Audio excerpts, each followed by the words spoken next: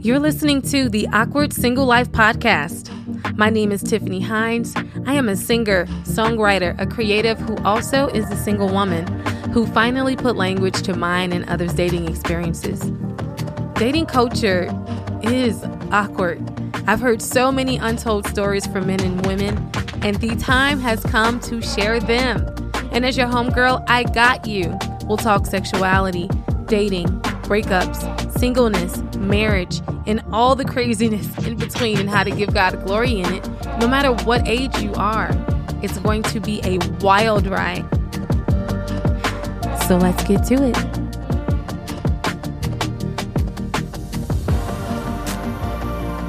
You know, and so I sat in that house not even 24 hours after he was gone and realized like, oh wait, that means I'm a widow. Like, oh, I don't like that word. And so I instantly decided like, I'm not a widow. I'm not old. I don't know what I am, but I don't want anybody to call me a widow. And I remember sitting there thinking that like, I can't be called a widow. That's just like old people talk. And I think the How fact old that was Sean when he passed away? he was 33. And I think that fact hurt it more than the fact that I was only 31. And so I'll say this to lead up to Sean's passing. He died on October 17th. His birthday was on October 6th.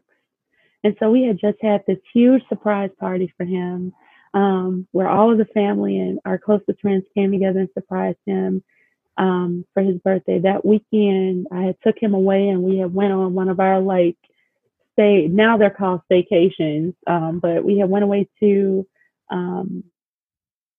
Oak Brook and spent the weekend out there and hung out and had fun. And before that, we had really gone through months of grief and dealing with the fact that Father's Day, that June, our grandmother passed away. And so that really was our first immediate family's death and handling that. And so we dealt with that in June, and then 4 months later, Sean passes. And so our family just really got hit very, very hard, all in one setting, all in one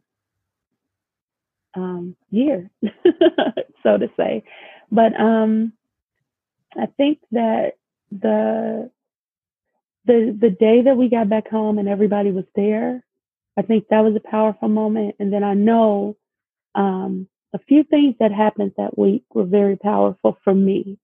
One of my childhood best friends, Giovanna, she came, of course, when you guys called and told her. And I was in the washroom and I looked at her and I said, what am I going to do? Like, cause I just felt like I had no ideas. I had no thought. And she looked at me and she said, you're going to live. And in that moment, I was so offended. I was so angry at her for telling me that. But it was something that every time I felt like I could not breathe or I could not make it another day, I heard that in my head, you are going to live. And so That's good. it was something that was so profound, but so prophetic that God had her speak to me, because it constantly brought me back to life at times where I felt like I could not live beyond that moment. So that was a pivotal point. And then that night after everybody left, I went up to my room, and it was, of course, the first night of being back home and in this room that we had spent so much time in. And one of my other best friends, Kelly, was in Arizona, and she called me, and Kelly was pregnant at the time, and she stayed up with me all night talking. And we talked about how I felt. We talked about Like, we talked about so many different things. And every time I tried to get off the phone with her because I knew she was pregnant and probably was tired, she refused. And she stayed on the phone with me until I finally fell asleep. So that was the second thing that was so pivotal. And then the third thing was I fall asleep, and that morning I woke up, and I woke up looking up at the ceiling, and it was almost like I forgot what happened, but then it was like this instant memory of like, oh no, sis, life ain't what it used to be. And in that moment, I instantly felt like these tears trying to form, but then I felt that grasp around me again. And I instantly heard God say, you can either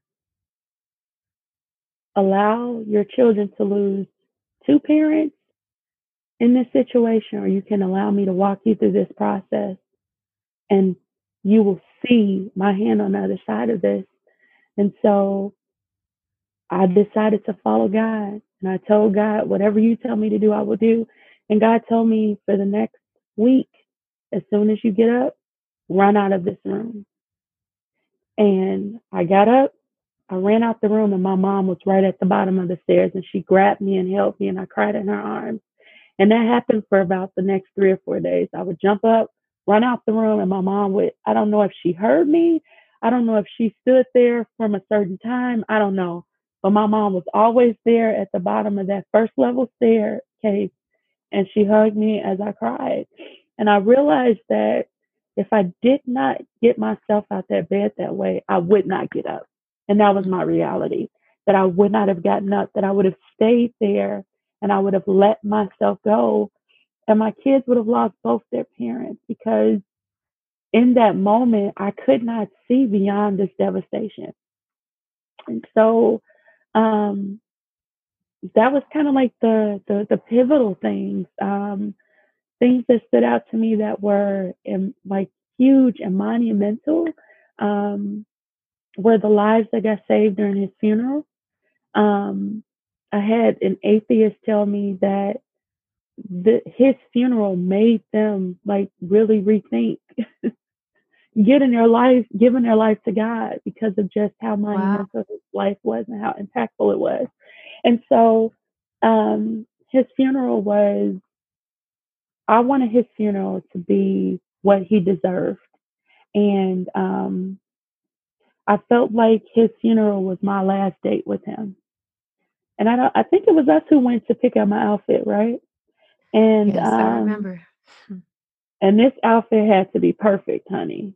My funeral attire had to be perfect because I felt like it was my last date with him. And it couldn't be anything that wouldn't have made him like be like, wow, you know. But at the same time, we had church and it's a funeral. So um, it was just a mess. I remember trying stuff on and it was like, no, I can't wear this. And no, it has to be, and trying to figure that thing out. But um, I remember these words that you said to me, and you were looking for something to wear, and you started to cry because you were saying you couldn't find anything, and you said like it's like I'm meeting him on um I'm meeting him for the first time and I don't know what to wear, and you just started crying, and I had to go find a little place in between some clothes racks because I couldn't let you see me cry. But I just remember being like, God, I don't know what to say and mhm. what to do. Like, please help my sister. And as hard as that was, I think about that statement that you said because it was just so beautiful, Mo. Like as hard as it was like this love story term of I feel like I'm about to meet him for the first time, and you were pressed of what to wear to meet your husband. Yeah. Yeah. So I don't know. I think that all goes full circle to just how much we loved each other. Um, One thing that his uncle said that was so good to me, and it blessed my soul. It blessed everything within me. The day before the funeral, he was the person who actually did his eulogy, and he came over and he was like, you know what? He said, one thing I can say about you and my nephew is that you all loved each other so much that you don't have any regrets. He said, you know, you have couples who regret that they didn't say they loved each other enough, or they regret that they didn't apologize. He said, but the love you guys had, you guys loved each other. And that blessed me so much because it was a reality of I did, and I loved him with everything I had. And then my logic, it was almost like my logic sparked a little bit. And it was like, so what does that mean for you now? Because you don't have regrets. You can, look at this and process this a little bit differently with just this little nugget. And that's what I started doing. I took that little nugget and was just like, so there has to be something beyond this, right? Like maybe, possibly.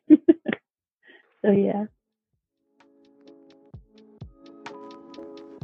So, being married for 13 years, Christian woman, and like you said, you and Sean did everything together. And one of those things was ministry and serving together. And I wanted to bring this up because you were 31, Sean was 33 years old. You were married for over a decade, and you created this life and these plans and dreams.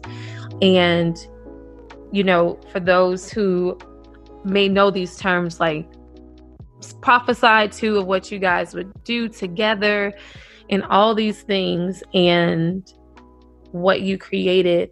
And now you're in your 30s, fresh in your 30s, and you've lost your husband. Can you give even like a honest, what has the experience post-marriage been for you in ministry? There's so many dynamics in different ways that I can go with this. I will say just honestly from the very beginning, it sucked because,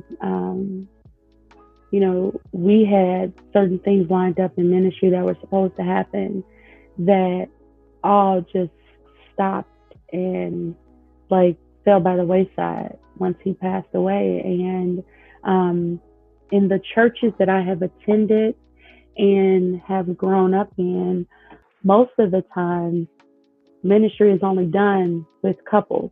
And so most times the only things that are allowed for singles are, the singles ministry or what Sunday school teachers or, child care workers. You never hear something that's done for widows, a widow doing anything, let alone serving. And big time ministry of, doing your own church and stuff like that. That's not really heard of. And so I began to, as life started progressing and, I started getting back into, I won't even say getting back into, I started actually living this new way of living, because I don't believe that you go back to where you were. I don't think that's possible. This is just my opinion. I think you learn a new way of living beyond the loss of the person who you had.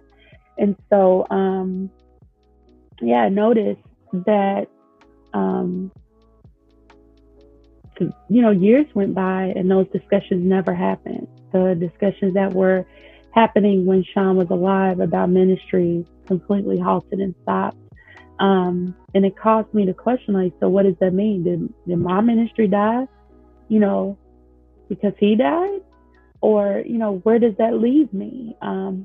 But I will say this, I I can't say that it was right how it was handled, but I can say that I was not ready to do anything on my own, even when I felt like I was ready, because I had to take time to learn who I was now.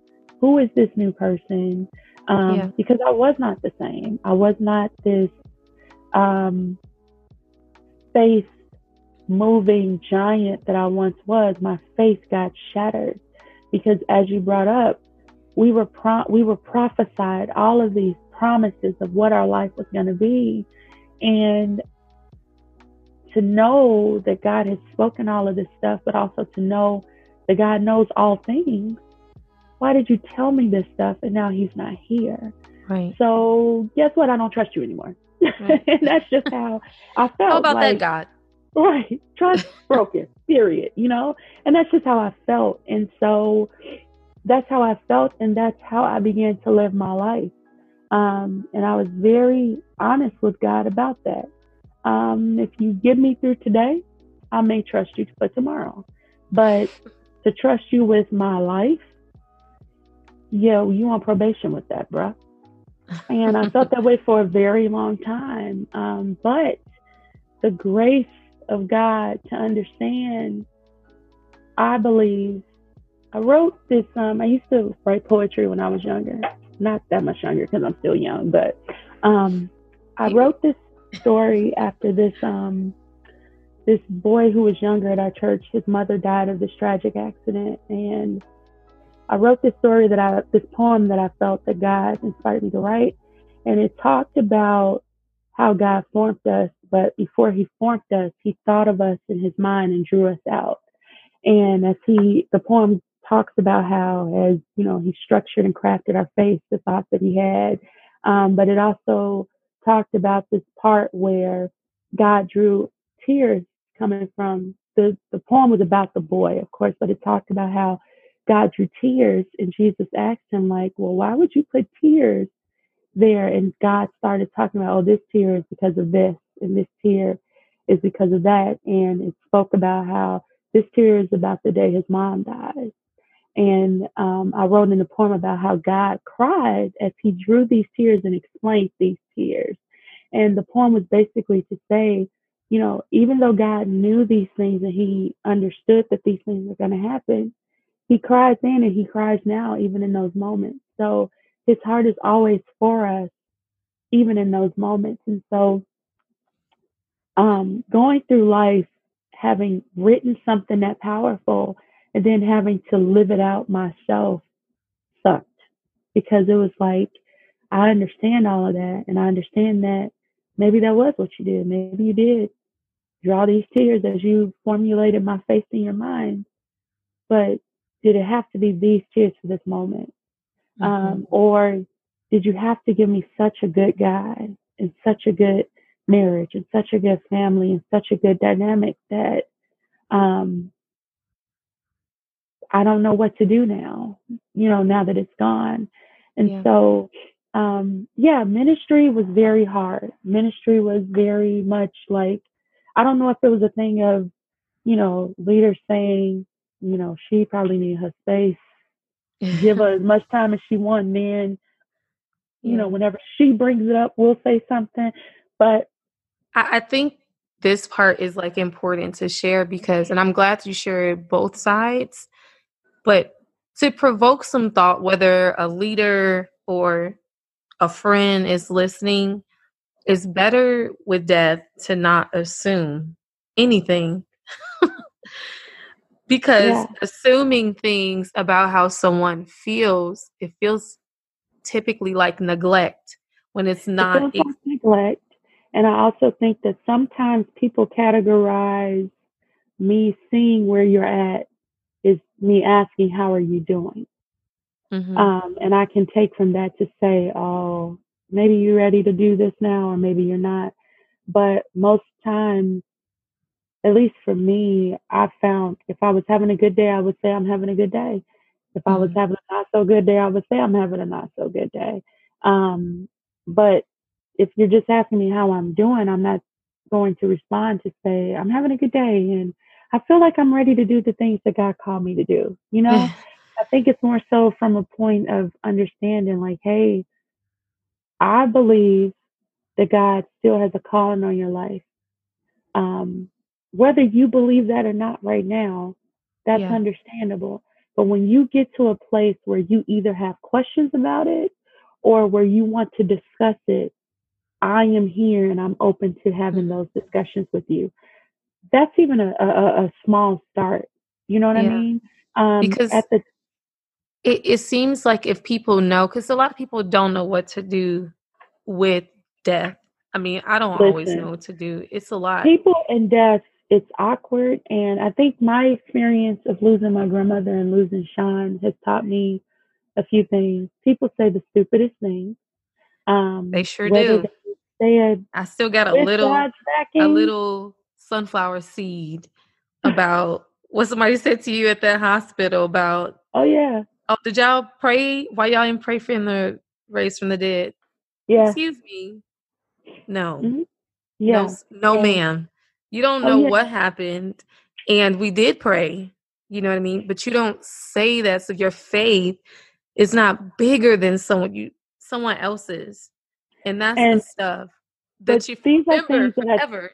yeah, but I think these are things that people don't realize that they can say that could shipwreck someone. If I was not Absolutely. strong enough and the things that were said to me about, well, how long do you want to pray? Do you want to pray days? I believe God can still resurrect him. And then I tell you, God told me that he was with him, and you say, well, that's your faith just isn't there. What if that Who shipwrecked are me you? as a person? But Right. I think that one of the greatest things that I can say that I'm getting I mad again. Sorry. like you're 9876. I think one of the greatest things that I had was my own relationship with God. And I knew God for myself. I didn't need a pastor to tell me what God was. I knew God for myself. There were things before all of this happened, that different experiences that I had with God myself, to know him and to know who he was. Did I trust him? No, because I was hurt, but Yeah. I knew who he was. And so when God told me he's gone, I knew it. I knew that if there was no point in me questioning it, I felt like there was no point in me asking, but can I have him back? Can I? It just, it was this resolve, almost like, you know, I hate to make it this light because I know it's not, but almost like, like that day you ate Adrian's sub when she was pregnant and came home crazy. Like, it's gone. Like, Right. I'm sorry. It's right. gone. It's gone. Like, there's nothing else that can be done. It's gone. Adrian And is our sister Adrian is our sister, and Tiffany almost lost her entire life because she ate. my whole life. She I ate her thought she sub. gave me a sandwich. I didn't know I was getting half a piece of it to a pregnant woman. but but I think it's that, and I think and I say this all the time when people ask me, like, well, what should I say? And one of the greatest examples of a person handling such a weird situation was my friend LaShonda. Sorry, Their names are LaShonda. so close. I know the names are so close. LaShonda showed me a side of handling grief that I feel like should be written in books and should be taught in classes, because me and Shonda, I'm just gonna say Shonda, you know who you are, love. Me and Shonda didn't know each other as well until after Sean died. Sean had like tried to get us to be friends for the longest, but just time just didn't allow it, right? And so Shonda and her husband David and Sean were very close, and they did music together. And they lived literally right across the street from us. Hmm. And because of that, after Sean died, Shonda came over our house every day. And Shonda came over the house of a person who she did not know. She knew my husband. She did not know me, but she came and she sat every day. And I could not understand it because I was like, I don't know this chick. I don't understand why she's sitting here. And later, as we got closer, she told me, she said, Mo, God told me to go over there and sit with you every day and just be there. And the moment that you needed me, I would know. And we didn't say anything to each other because I didn't know this chick. Like she would, she would ask the kids if they needed anything. She asked you all need, she was so hospitable, but it was so uncomfortable because nobody knew her, right? And so, I did Sean's obituaries myself. I was very much like, everything has to be perfect for this man's funeral. And when it was time to pick up his obituaries, she asked me if she can go with me because I was going to go by myself. And she was like, I'll ride with you. It's okay. And I'm like, it really is okay. You don't have to go. And she rode with me. And I get the obituaries from the printer and we're sitting in the car. And this is literally the day before the funeral. And I sat there in that car and read this obituary and I cried and cried. This girl said nothing. Okay. I just cried. And then I said, I can't do this. And it was like, there was this moment in my mind that it was like, I can't put this boy in the grave. I can't sit in the funeral, even though I orchestrated the whole thing. I can't do this. And she looked at me and she said, Monique, if you don't want to go to that funeral, we ain't got to go to that funeral. You set everything up in order. It doesn't matter what people think. If it's something that you don't want to do, this is about you and it's about your kids. And when I tell you that statement freed me so much, because even though I felt that, and of course the next day I got up and got dressed in this whole outfit that took forever for me to find and all of that, it was still this freedom to know, if I don't do this, it doesn't mean that I didn't love him. If I don't go, it doesn't mean, who cares what people think? You know what you had with him. And this Right. is just something that's just too hard for you to handle? And I walked away from that moment like, who is this chick? But God, I'm so thankful that she was here, right here, because I needed to hear that. And so I said all that to say that even in our hardest moments, I feel like God always puts people in our path to give those little nuggets of love and wisdom, because we need it. Yeah. And I think for people who may not know what to do if someone loses their spouse and is going through Yes, this I'm grief sorry. thing, I don't know, sister, you're fine. I think the knowledge just to know that most people who lose their spouse naturally are going to have to fight through some identity crisis things Oh, yeah. because they've built a life with someone for X amount of time, and now what they've built has changed and a Mm, lot of it gone. So naturally, identity of who am I? So to help, I think affirming something in someone that you already know about them will really help, so that then they don't think that their purpose is wrapped up in their spouse. But you may not be ready to do anything, but let me affirm you that who you are, Monique, as a person is not wrapped up because you are a great wife to Sean or a great mom. But in that process, that affirmation and that checkup on when it comes to people wanting to live out their purpose, I just think that even that practical tool will help that whole thing of, so when it comes to church culture, only married people yeah. are called to do certain things, widowed or not, single people typically don't get the same type of view because it's safer to have a married guy, in Mm. ministry, or a married girl, or whatever Or the that's what people believe. A lot that's of what they times it's not believe. safer. And I'll say this, I think what you said is very good, but I think you have to be specific in timing. I don't believe that that's something that you say the day of, like, Oh, that for sure, yeah. whole, yeah, well, God knew best, you know, Yeah, don't do none God, of those. God wanted him better.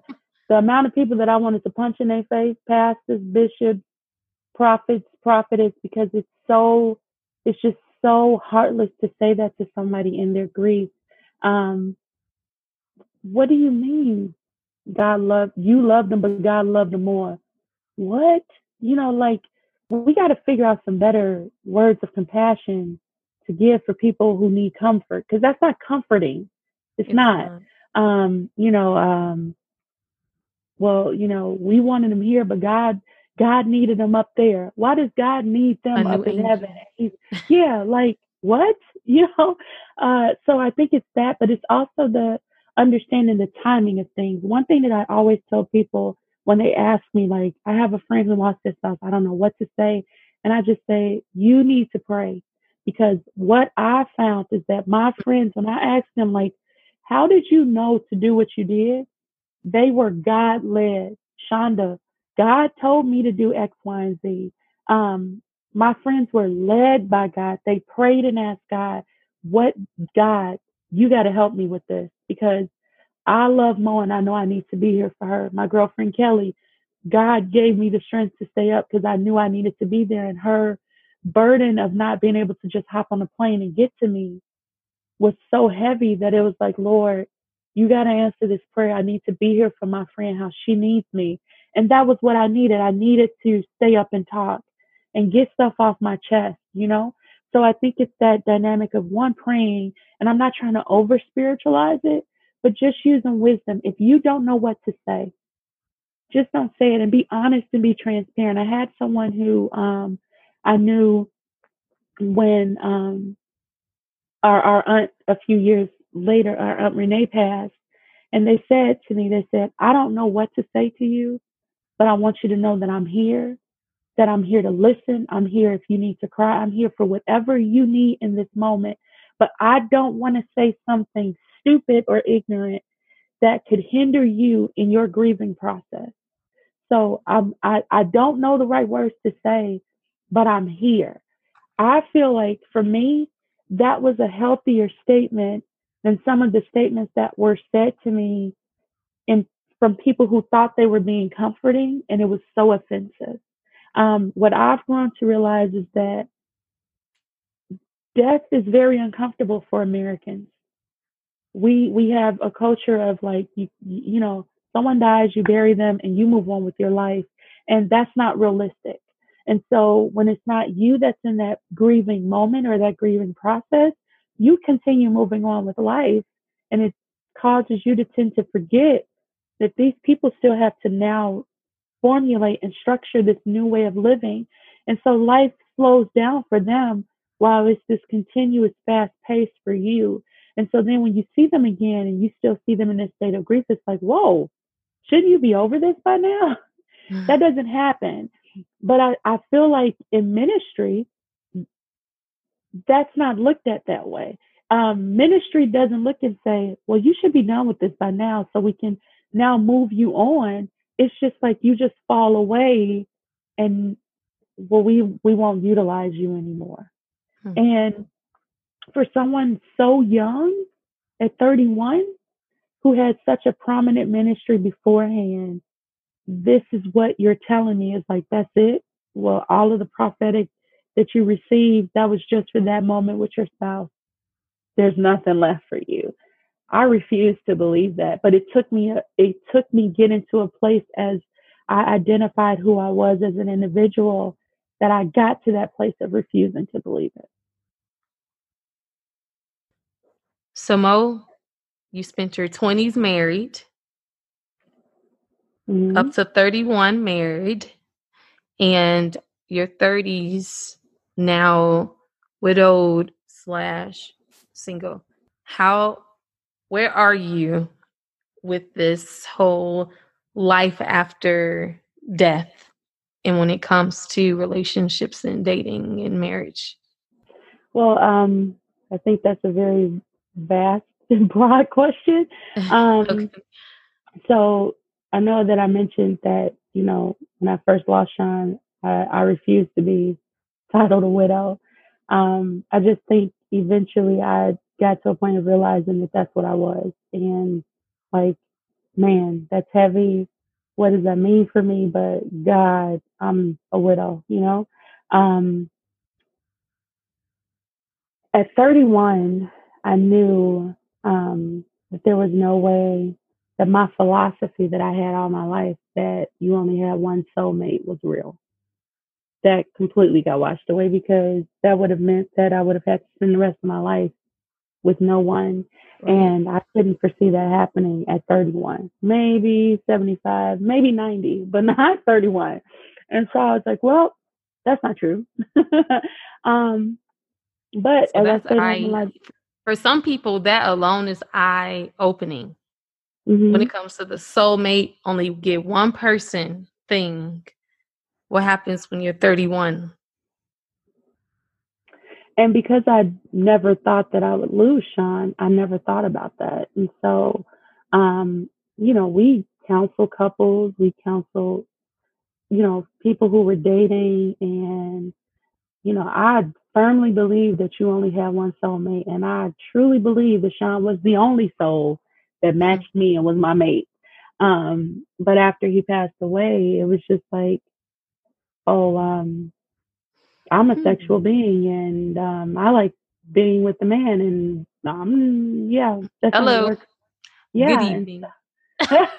and so that kind of changed my perspective about soulmates. And so it's not that I don't believe that you have a soulmate. I think you determine who your soulmate is, and you build and grow into having a soulmate. And you can have more than one, not at the same time, but You said that to me because I'm out here pimping. no, tip it No. hard. But I think that you can have more than one soulmate, and I feel that strongly, of course, because that's just my life now, but uh, in reference to dating, and I go back and forth between titling myself as a single and titling myself as a widow. Funny, Okay. it depends on the group that I'm with. When I'm around widows, I'm a widow. But I I tried to allow myself to be okay with being single, just because it's been 9 years. But in reference to dating, I started dating probably 6 or 7 years ago. I made the decision that, with all my finite logic, that, my kids were young. This person was going to have to meet my children. They were going to have to go through all of the process of, meeting my family, and my family being okay with them, my children being okay with them. Like this long process. And my thought pattern was, I better get this wheel turning, because I want to be remarried before I turn 40. And so I started dating. But in hindsight, I started dating out of being lonely, and not because I was actually ready for a relationship. And so there's a difference. And I think one thing that I've grown to become is a woman who is true to myself before I'm true to anyone else. And so, Come on. in being lonely, because you have to think about it, we were married for 13 years, but we were together for way more than that. And so I was used to doing everything with the man. I went to the show with the man. I went to the movies with the man. I did so many things with the man. And then this death happens, and all my girlfriends are like, I'm here. Where you want to go? Right. Let's get out the And house. your sisters. And yeah, and You're my like, sister. sleepover. Right. And Scoot I over. literally, right. I got to a point where I was like, I am sick of sitting next to women everywhere I go. I need the smell of a man, the masculinity sitting next to me.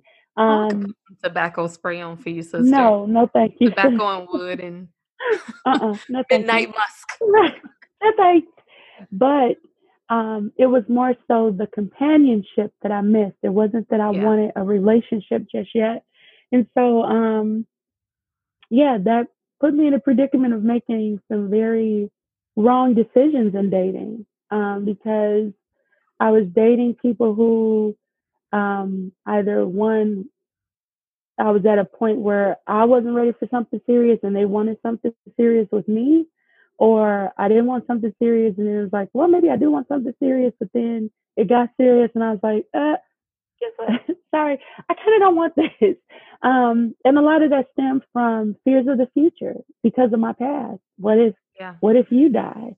What if, what if something happens to you? What if the same thing happens to you? Can I go through that again? Can I Yeah. actually live through losing someone else again? Can I actually go through the fact of loving someone else again and potentially losing them? So all of that stuff played a part. But I think one thing that I will say in reference to being a single or a widow, I think for this platform, I would consider myself a widow because there is a difference, a smidge bit of a difference between being single and being widowed. Um, I would say, I would even dare say there's a difference between being single, between being widowed, and then between being a divorcee. Because a lot of times some people like to put all of those things into one box and they're not the same. And No, they're so not. the reason why I say that is because as a single person who's never been married, if you've never had sex, you have things to look forward to, but nothing that has been awakened, you know? If you are single and you've had sex before, yes, you go through the challenge of, dang, I can't get none until my husband comes. Um, but you also know the repercussions that happens if I do and it's not my husband, right? But when you are a widow, at least for me, I had a very healthy sex life. And so I went from Ugh. No, I'm joking. I went from having this marriage to there wasn't a Sean didn't pass from cancer. He died of a heart attack. So we didn't know this was gonna happen. There was no preparation for me mentally, physically, any of that. And so, Y'all you probably know, had sex yeah. last Saturday Sunday. Oh yes, we did. And so I think the reality is seriously we did. But I think the reality is um, a lot of times you have virgins or, church or single people or whoever who always uses the scripture, don't awaken love before it's time. My love was awakened in the right time, and then the time was snatched from me with no Mm. warning. And so, how do you handle all of those emotions and, how do you deal with all of that? And so I feel like there's a difference. The difference between widows and divorcees, a lot of times people feel like, and I respect everyone's opinion because your life is different than mine. I'm not walking through this life as a person who is divorced, Sean. I'm walking through this life as a person who lost him to death, right? But Mhm. divorcees will say, I feel like it's better to be a widow because they're gone and you don't have to keep constantly see them and the reminders of everything keeps coming up.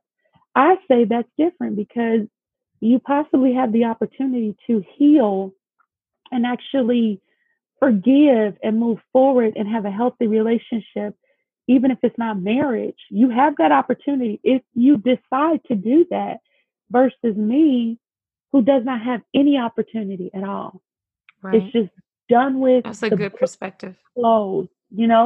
And so I will say, regardless of what your view is, I think even in this, we as individuals have to respect wherever you are and not compare it because it's different. I brought all that up to say, to get back to the point of, I can't compare being single to being a widow. I can't compare being single to being divorced. I can't compare being a widow to being divorced. They're all different. And so I think, in my opinion, we need to get to a point of separating them and embracing them for what they are. I Mm. respect you as a single person. I respect you as a widow. I respect you as a divorcee. It's not a comparison or this one suffers more, One's this one suffers better or less. I worse. think it's respecting the person in their position and respecting them in your viewpoints and how you address it. All of that is important because no situation should be taken differently. I can't look at a single person and say, oh, honey, you don't understand my life. without having my husband because you never had one.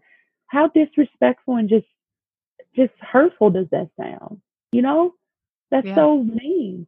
Or a single person saying you just don't understand because at least you had a husband. Girl, if Right. you don't get somewhere and sit down, you know. So I think understanding that um, is huge. For me, I've gone through this weird dynamic, is what I feel like it is, of what does this mean for me? You know, you go through the hurt of when is this next person even gonna come? You know, because I don't know about nobody else, but this dating world, I would give it a 0.0 no higher stars and tell people that it is completely ghetto here, and I would not recommend it.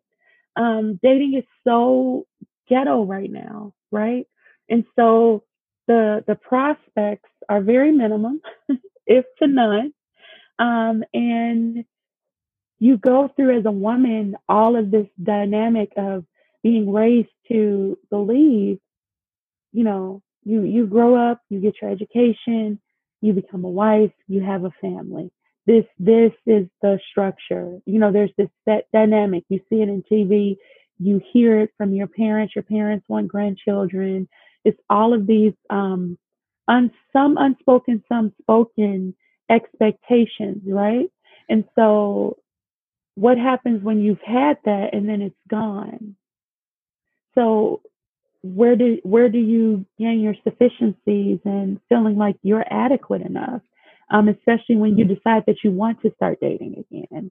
And so I think for me, I had to learn that being single is not a bad thing. Being a widow is not a bad thing. It's not a curse.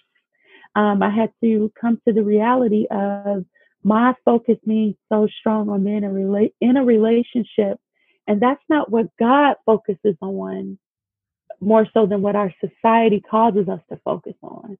Everybody has relationship goals and couple goals, and you know, uh, everybody wants to be the next whatever couple, right? But biblically speaking, what does the Bible talk about more?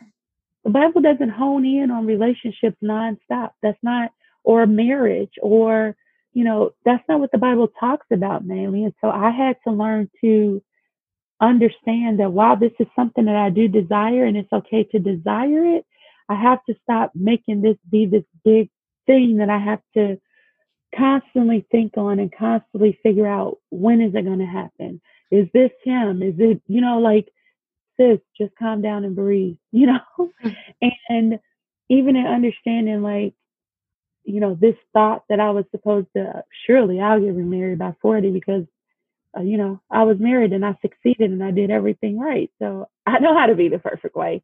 What man Mhm. wouldn't want me? Um, I think that realistically speaking, um, I probably would have been married by now had I not taken things into my own hands and established relationships when I probably shouldn't have been in relationships, and um, wasted time with people who I probably shouldn't have, but because I was lonely, it was like, well, okay, let's just have this relationship and have fun for 6 to 7 months. And, it was just time that I do appreciate, I will say, those relationships and value them because I learned things from them. But were they things that, I really needed, or situations that I needed necessarily to learn things from? Probably not. It's really cool to talk about this, Mo, because we haven't had this conversation before Mm-hmm. about, yeah, how that experience has been, and even that this viewpoint or aha of where you were, and that's why you dated, or even that you feel like you could have already been Mm-hmm. married. Yeah. Haven't we all wasted time? Because of me not wanting to wait for God. And that's not just relationship wise. That's me making a decision to buy a car because I didn't want to wait for God to finally bless me with one, and seeing the repercussions of me doing things my way and not God's way. And I think even in this, it's taught me, one, that I have to continuously grow in trusting God, but also continuously die in trying to handle things because God isn't handling them in a quick enough time frame as I think. I always tell people that I feel like my logic is a blessing and a curse at the same time because there's always a timeline for me. It clearly it should happen in this timeline, right? So, as I was getting closer to 40, it was like, bro, you taking too long. Let me just figure this out for myself. And Bible doesn't say, what you have put together by stating this is who you have to be with. So clearly I can put us together and you will agree on it and it'll be okay. And so I think it's that dynamic of understanding. I have to let God's timing happen, but I also believe that in that we have to be in a position and we have to be available for it. So what does that I mean? admire that about you, that even through all of this and just jumping out there, I've seen you not make a big deal about meeting somebody. Like, as a person that overthinks often when it comes to dating or going somewhere with anybody, I will say observing that about you. And I never thought about it. And I know we don't have a ton of time, but I feel like people need to know and hear that there is a difference in reference to dating perspective and how maybe you date as a widow and how I date as a single. Because you have 13 years of a committed relationship, legally documented everything. And I don't have that. Not that it's less or greater, but the two perspectives of what I may think or you may think how I should be. You know what I mean? So I think for me, my dating is very preschool and amateur because I got married at 19. And so I didn't date a lot before I got married. And yeah, now there's this completely different scene of dating that's completely different than anything I ever knew before I got married. all the advice So Sean would give me, it would just be fail. Bro, you've been married since you were 14. right, You're like you giving got me married at bad 4. Stop. advice. That Hmm. dude did not like me. Yeah. And so I think for me, it's more so um, the difference in perspective, whether you were married, whether you're divorced, widowed, or single. I think it's the perspective that I have that's different because for me, I dissect things and digest things with, of course, God's help from a different way than most women do. So when I meet a person, I just meet a person. Most women are meeting a person and in their minds they're automatically trying to figure out, is this my husband?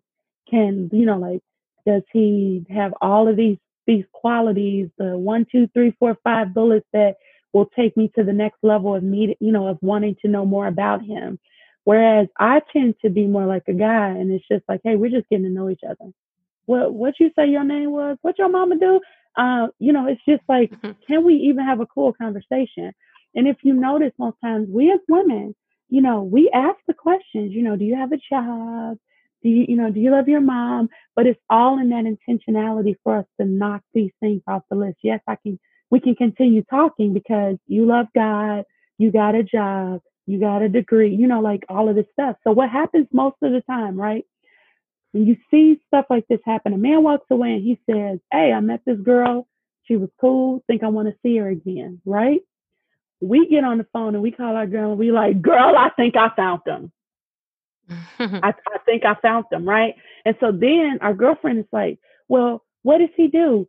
I don't remember what he said, but he got a job. We're not listening to learn.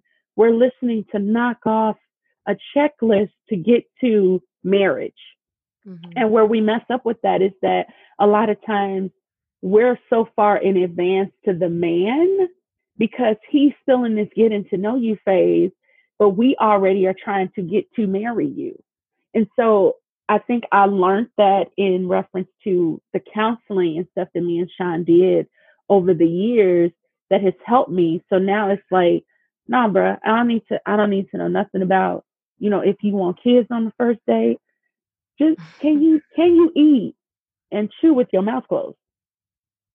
Because that's Right. important to me in just getting to know anyone. Because I'm not going out with you again if you can't. Can you catch on to my jokes and actually laugh at them wholeheartedly? Because if you laugh fake, we probably don't need to even be friends. Oh, That's that's kind of not where fair. fake laughing. Come on, Huh? Everybody's humor's different. but still, does that? But how far do we go if we can't laugh at each other's jokes? If you don't find what I'm saying humorous, how much further can we go, right? And so I think for me, having that type of mentality has caused me to have so much freedom in being myself. Yeah. I never am one to put on this facade of, oh, I'm who I am from the day you meet me. There's no surprises. You meet me, you know that I love God. I'm not this super spiritual person. I'm down to earth. I laugh, I joke, I will crack jokes on you in a minute because I need you to understand that this is who I am. I'm not trying to impress you. And a lot of times as women, that's what Period. we but right. I'm not here to impress you. If I start feeling you, we're beyond. I know you now, so I don't feel like I have to impress you because now you know me. And so if you're feeling me too, you know me as Mo. And I think that's one of the things that grew from me losing Sean is my identity. I grew from being Monique to becoming Mo. Mo was a decision that I made. Mo was a nickname that my girlfriend Kelly's husband Brandon gave me, and for years I fought him on it. Like, stop calling me Mo. My name is Monique. I hated being called Mo because I felt like it was a guy's name, and I didn't want anybody to mistake. Oh, here comes Mo, and they see a girl and be like, "Oh, I thought it was a guy." That was offensive to me. So no, I didn't want to be called Mo. I'm a But lady. right, but in discovering who I was and this new identity that I was forming, it was like I feel like Mo was more of a down to earth, cool, this is who I am, take me as I am type of vibe. And that's what I wanted. I no longer wanted to be um, beyond if someone knew my name, beyond being Sean's wife. I wanted to be, oh, it's Mo. Tell us about your new endeavor and your new brand. Ah, okay. So, I started this brand a few years ago, which was under Mo Logic because I loved the ability to give my thoughts and my feel and my opinions on just all things life, all things relationship. And I found that a lot of the time, things that I spoke on that were very close to my heart had to do with my faith and breaking the religious stigma of my faith, as well as it had to do with things in reference to relationships, because marriage was and is such a vital part of who I am and a passion of seeing marriages thrive, but not only just thrive, but actually seeing marriages where you see people who are together and they love each other is a passion of mine. And then the other part is being a woman and embracing your womanhood. And so years ago, I started this whole Mo Logic philosophy, and it was just me sharing my thoughts about those things, faith, relationship, and womanhood. And then I started speaking at events, and I felt like, well, you can't be known for everything as Mo Logic. That doesn't make sense. And so I needed to rebrand. And with the help of you, my lovely sister, I came up with just the simple Mo Thomas because I feel like the Mo Logic still can fall under that, but it really helps me to be who I am. And so over the years, I've had the amazing opportunity to mentor some amazing women. When I was married, of course, I counseled numerous couples, and even after, even being a widow, I've counseled couples who still trusted me with advice in reference to relationships. And I just have always been a person who has spoke on these things and feel like God has called me to speak on these things. And so the brand doing structure and leadership coaching that helps women break the cultural ceiling and barrier that most of us find in our relationships and our faith and in womanhood. And so let's talk about like everyday life right now, right? As a Black African American woman, right now, it is hard. You know, we're dealing with so many things, and it's not just, it's stuff that's the heavy weight in our society. It's the heavy weight in our church. It's even the heavy weight in the Bibles that we read that are written by men. And so understanding who we really were created by God to be and what God meant for us, I think is so pivotal for us understanding our womanhood, that God created us man and woman, right? But as women, I talk about this a lot, that, you know, I find in marriages, a lot of times women's struggle with sex is because we were raised to believe that sex was bad. You know, you don't have sex until marriage, and that's all you were told. And so sex is this bad thing until you get married, but then you don't know anything beyond that. And so now you're married to someone and feeling like, this is still wrong. What do I You do? know, Right. I should still do this in the dark because it still feels bad. And so understanding womanhood, what does that mean for you as a woman? What does that mean for you in your sexuality? What does that mean for you in being a mother and being a sister and being a friend? Also embracing the fact that womanhood is such a beautiful thing. And when all of those things tie together and you have identity and you have purpose in those things, owning it and, you know, taking the lead on those things and knowing that you are called and purposed to do that is a huge dynamic to it. And so that's what Mo Thomas is about. I love it. And I'm so happy and proud of you, sister, of this just Mo Thomas just coming out brand. Where can they find you?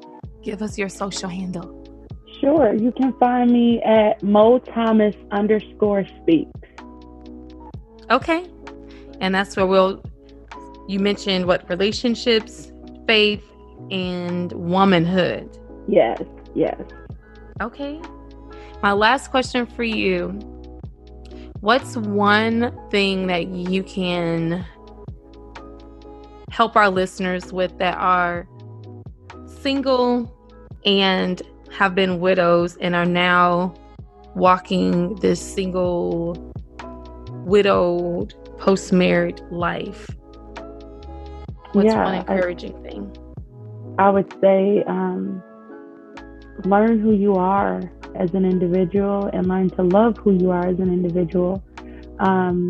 Embrace that and allow God to lead you on your journey and not feel like you have to meet the expectations of others, meet the expectations of what could have, should have, would have been if your spouse was still here, not push to meet the expectations of, you know, what others think that you should be, but be true to yourself. And I would say if I can leave you with anything, is to live.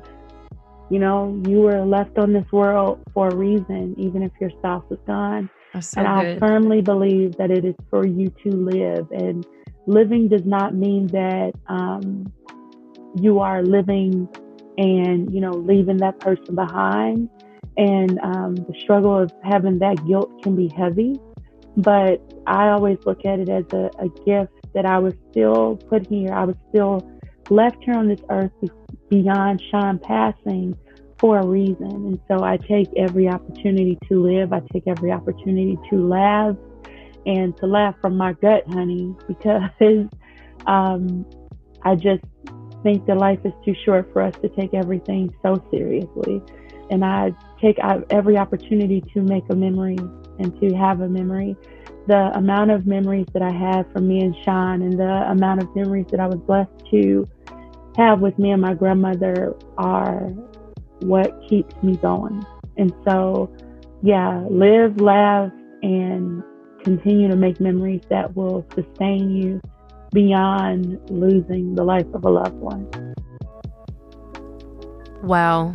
Monique, thank you so much for being transparent, sharing your story, giving us so much. I just have felt just so touched by this. And I hope that people out there listening are too, that we get to experience and hear Monique become and experience life after death.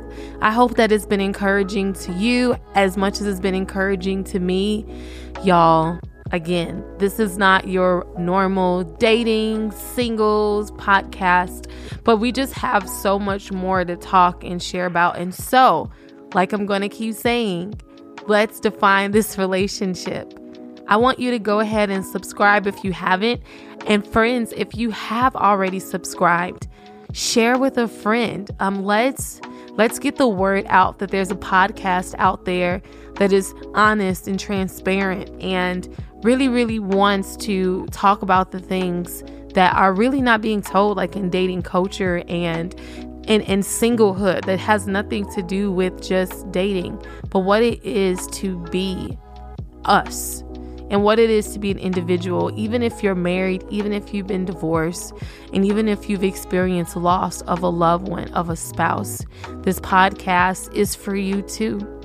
You can follow me at Tiffany Hines Music on Instagram. Go to my website, tiffanyhinesmusic.com.